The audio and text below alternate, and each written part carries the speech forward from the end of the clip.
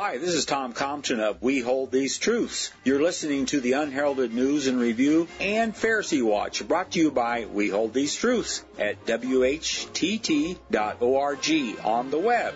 Each week we look into the events that are, for the most part, ignored or overlooked by the mainstream media. And we analyze these events. Ready, set, let the sparks fly. In today's podcast for Unheralded News, we're going to revisit a subject about the Egyptian revolution. As it just happened, a new president was elected, but one of the issues that really isn't addressed by anyone is the role of the Egyptian central bank in this. We've got the military that has really control. They disbanded the parliamentary elections, or the people that were voted in the parliament, so they just disbanded. But the new president, who is associated with the Muslim Brotherhood, is coming into power as much as he's going to be allowed. And so this is a follow-up piece. It's actually one of a series entitled Banks, Generals, and Churches Are Stealing the Egyptian Revolution. Part 1, Egypt's Mysterious Central Bank. All right, Leslie, would you read the story for us, please? Posted by Charles E. Carlson, June 26, 2012. The joy and celebrations in Cairo saddens me because I know what Egyptians are up against, and if you don't, you need to read this series and apply it. I have spent 15 years championing lost causes, and sadly, Egypt seems to be another. For those who feel this, I know that Jesus did not once call disciples to win, but to follow and be faithful. And unless you are prepared to be on the losing side, you cannot understand the world you live in. The Egyptians' odds of finding freedom is not much worse than our own odds of keeping our freedoms. Why? Because we and the Egyptians have the same half-hidden enemies. According to Reuters, Mohamed Morsi, Egypt's first freely elected president whose powers have already been curbed by the army, began work on a coalition on Monday after touring his new palace, once home of Hosni Mubarak, who banned Morsi's movement for 3 decades. Reuters is right, but they only cover 1/3 of the problem, the military. My own lecture, Egyptian Revolt Must Nationalize the Central Bank, was recorded on February 11, 2011, as follows. We should not fear the Muslim Brotherhood. The central bankers are a greater threat. Friday, February 11th, was a day of jubilation in Egypt, but the revolution has a huge hurdle yet to cross, one that few mentions. Egypt's central bank, or Federal Reserve as we would call it, appears to be still actively in control of Egypt's finances. The central bank announced through the government's Minister of Finance, Dr. Samir Radwan, it would provide necessary funds to pay salaries and essentials to keep the economy going. This means paying the army. This sounds like good news to many who receive stipends from the government, but it also means a hidden banking power has ultimate control over Egypt. This writer does not know who owns Egypt's central bank. It is a secret, as is the control of the Federal Reserve Bank of New York. Certainly it is not owned by the thousands who protested against Mubarak government, but the revolution cannot be complete until it is nationalized or abolished. The Central Bank of Egypt states on its website, the CBE is an autonomous public legal person assuming the authorities and powers vested therein by Law Number 88 for 2003 and the Presidential Decree Number 64 for 2004 issuing the Statute of the Central Bank. The funds of the Central Bank are considered private funds. According to its website, the bank came into existence in 1961 under the first president of Egypt, General Gamal Abdel Nasser Hussein, some 20 years before Mubarak came to power. Nasser may have done some good for Egypt, but he left a privately owned central bank for the heroes of Tahrir Square to deal with. The much-maligned Muslim Brotherhood was in existence in 1928 to oppose British occupation 33 years before the bank Nasser suppressed and tried to dissolve the Brotherhood, as did each subsequent president, including Mubarak, but it seems no one challenged the bank. The Egyptian people are a step ahead of we Americans. They have organized and taken to the streets. We have not. I can only hope brave Egyptians have an informed leadership that understands the central bank. Complacent Americans are a long way from understanding the financial power that controls us by opening and closing the money spigot. A story often told is that when leaving the Constitutional Convention, Benjamin Franklin was asked by a citizen, "Well, what kind of government have you given us?" And Franklin is said to have replied, "A republic, if you can keep it." The United States began as a republic and did keep it for a while, but with some bending and twisting. But it ended on Christmas Eve in 1913 when Congress was fooled into passing the Federal Reserve Act, signed into law by President Wilson.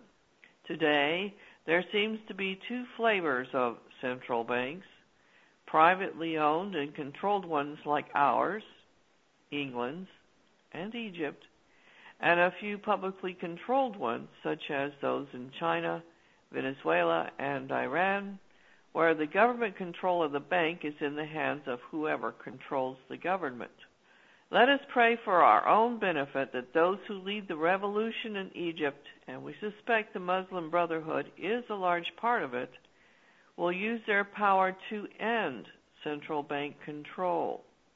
Without this, a representative government cannot long succeed. Maybe Americans will someday follow suit. Thank you. Well said, Chuck. And I think it's becoming evident, at least here in the United States, that the Federal Reserve Bank and banking system is part of the problem. We see this come to light, particularly since the meltdown crisis of 2008 of the banks and the bailout by the Federal Reserve and the symbiotic relationship between the banks and the Federal Reserve systems or the international banks. This Egyptian thing is so obvious and plain that they do explain exactly what the central bank is right in their founding document, and they do claim that their funds are private. So whatever they have, whatever they gain, whatever they earn, whatever they steal, is theirs. And by the way, one of the assets the central bank currently claims to have, it says it rescued all of the Swiss bank accounts that used to belong to Hosni Mubarak when he was the president. But they don't say what they're doing with that money or how it ever gets back to the citizens of Egypt. And of course, the Egyptians are broke. They're hungry. There's no national. Their balance of payments gone to pot. Tourism was their big industry. Of course, that went away with the revolution. I can't imagine anybody. I don't know if you could book a tour to Egypt today. I suppose you could, but I bet you'd be very lonesome. And so the Egyptians are in probably worse shape in a way than the Greeks are. And but the Egyptians, there are a lot of Egyptians. There are 60 to 70 million people living in Egypt. And of course, with this central bank basically supporting the military by essentially printing the money that the military needs and then giving it to the military, which is what they have done in the last year and what they stated they were going to do, they put themselves in a place where the military is beholding to whoever runs the central bank. Now, it would be a surprise to me if we found out that the central bank was controlled by the Muslim Brotherhood. I doubt very much if it is. I'm sure in my own mind that it's controlled by cronies of Hosni Mubarak and the rulers that came before him, and that he has banker friends, basically, who are controlling that, and, of course, they're still there. So we wrote this story about it in hopes that it would help people understand our central bank better, because theirs is just a microcosm of ours, except that ours is more clever about hiding their ownership and pretending. They have to be more clever about pretending that they're actually part of government, and that they never admit that they basically are a private organization that keeps the money that they acquire, which the Egyptian one does. And our government, Federal Reserve, is not monitored either. Right. Not even by our own government. No, That's one right. of the subjects that we're looking into in a follow-up on this story is going to be the Central Bank of Iran. And frankly, I'm not quite sure who controls the Central Bank of Iran. It certainly doesn't say on their website. But but in Iran, it appears that the central bank was created during the reign, and it was a reign of the Shah of Iran. His name was Raza Pahlavi, Mohammad Raza Pahlavi. He was the American-friendly, American-trained, I think West Point-trained Iranian who ended up being put in control when they eliminated when a revolution overthrew what was then an elected government. This election was overthrown by a CIA operation in 1953. It's often said that, and then Mr. Raza Pahlavi came in, and I'm fuzzy about exactly when that was, but it was in the 60s, I do believe. And someplace along the line, it was Iran 1953. Pardon? Chuck, it was 1953 when they 53. When they put him okay, in. so yeah, because he then was in in power over 25 years. Iran adopted a central bank. Before that, they didn't have one. And, of course, Pahlavi, of course, was very beholding to the Americans for putting him there, and he was probably copying the American method of doing things. And a lot of countries have just copied. They think that they need to have a central bank because the big boys have one, so they put one in. But the question is, who actually controls it? And my guess is that in Iran, when the revolution took place in 1979, when Pahlavi was thrown out and Ayatollah Khomeini came in, Ayatollah Khomeini, my guess is they also threw out whoever controlled the central banks and took over the central bank, because it's not like the Iranians to let a bunch of private bankers run the bank. They even have laws there against charging usury in their banking activities in Iran. So Iran is quite a mixed bag, and people don't understand it, and I certainly don't. But we're going to try to look into a little more about how Iran runs their central bank. And then in subsequent edition, we're going to be talking about the other subjects that are going on, and that is how the churches in America are blackening the image of the Muslim Brotherhood to make them out to be a terrorist crowd out to kill us all, I guess. And this is the other tool that's being used by the army to cement their control over the Egyptian people and to take the Egyptian people back to the days of General Nasser and then subsequently, finally, Mubarak, who was a army general and who basically took over in a key and essentially ran a government with a military dictatorship, and which is very apparent to anybody who ever went to Egypt. You can see them everywhere. So that'll be our follow-up article on this that we'll be working on, and hopefully it'll be interesting for us to write it, and because it's going to be some new research that's going to be required, and we hope we get it straight. Okay, well, thanks very much for that report, Chuck. It was very interesting.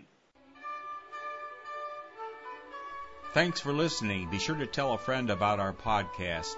And please visit our website, whtt.org. You will find a wealth of information and resources like the latest Pharisee Watch and Unheralded News articles. Also, you can order our new video, Christian Zionism, The Tragedy and the Turning, Part 1. Even though this video is copyrighted, we don't mind if you copy it as long as you copy all of it. Then you can educate your friends and acquaintances about the dangers of Christian Zionism. Start small, think big, and press on toward the straight gate.